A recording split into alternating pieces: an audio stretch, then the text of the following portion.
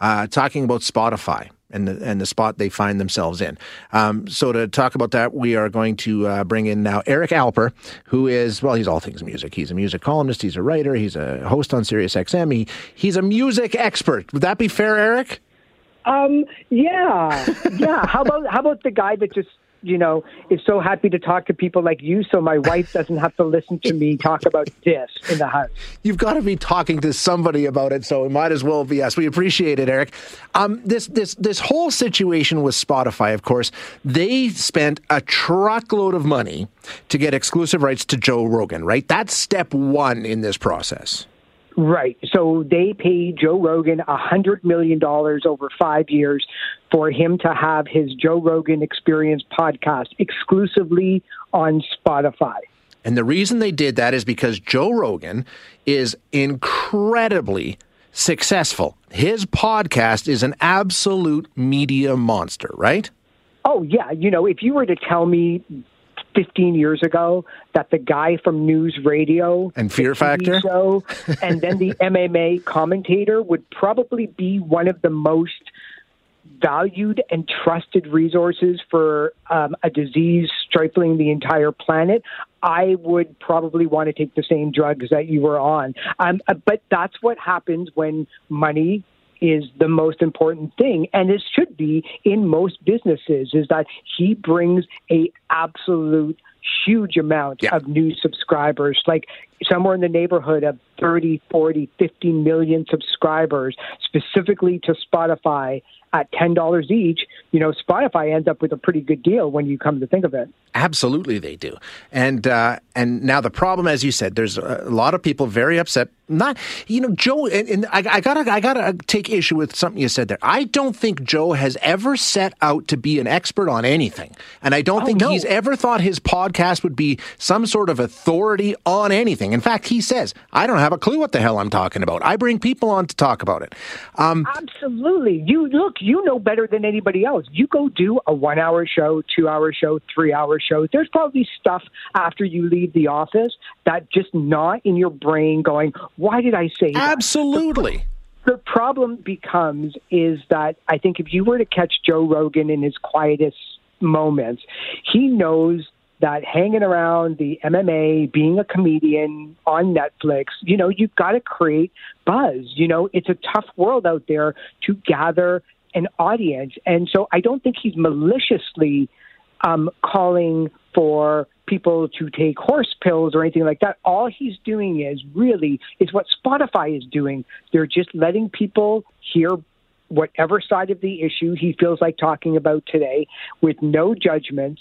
Up to a certain point, and just letting the people decide. That's all Spotify wants to do. They want to have a platform where you can have Joe Rogan and you can have Michelle Obama, both on the same platform. And in fact, that's pretty much the entire world, where you can have a cable system and have both CNN and Fox at your liking. And then you can decide with your wallet and your time which one you want to go for. The problem then it becomes bigger. It becomes artists standing up for what they believe in, and then audiences thinking that it could be censorship for calling on. Well, it would be. It would be, Aaron. I'm Neil Young. You either get me or you get Joe Rogan, but not both. But that's not censorship. Censorship is essentially, not having something being able to be accessible to the large majority of the people. Neil Young isn't saying that. He's just saying, look, you can have Joe Rogan on your podcast and on your platform.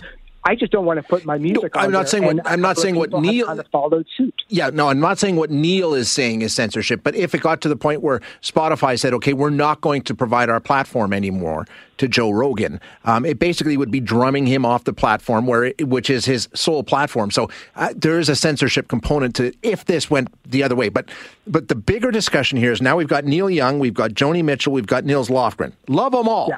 But they're punching way above their weight, and you admire them for taking a stand and sticking to their beliefs. But is that really going to have an impact on Spotify, do you think?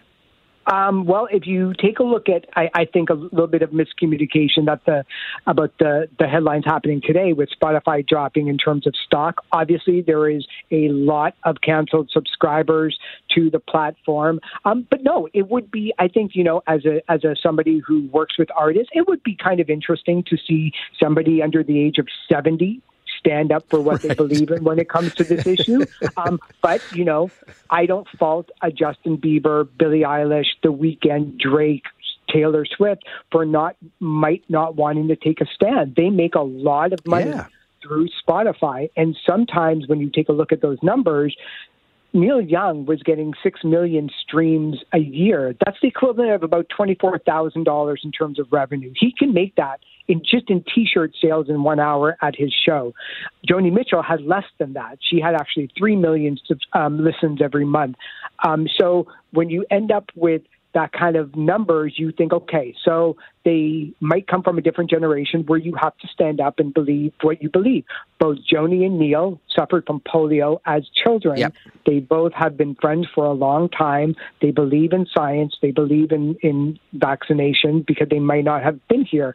So, there's a lot of moving parts around here, but Spotify has long had a disclaimer on their platform. They already have a hate content and hateful conduct policy, which is that if you're a white supremacist rock band, you will be banned from the platform.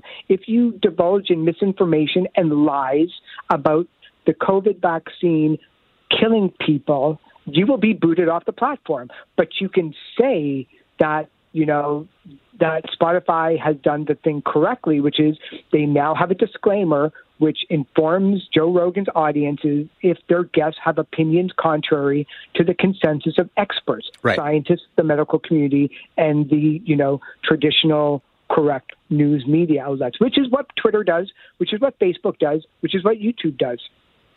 Where does this go, Eric? Will we see more artists jump in on to this, and will it? I don't think it's going to move Spotify. I mean, like we said, Joe Rogan he's the guy around Spotify. I mean, that's where they're making the majority of their money, right? Yeah, I think what it does is it leaves it open for the Eric and Shane duo to finally record Harvest and make some money, really. I mean, I don't even know if that's a possibility, but I think we should totally go for it. Where does it leave us? Absolutely nowhere. Nothing is really going to change. It's an amazing story to see what goes on in terms of business, stocks, artists standing up for what they believe in. And it'll be like this, I think, for another couple of days or so. But, we'll just have to wait and see. But absolutely, there is no chance that Joe Rogan leaves Spotify. Zero. Right. Exactly. Yeah. Eric, good stuff. Thanks so much for your time. Thanks so much for having me. We'll talk soon. You bet. That's Eric Alper.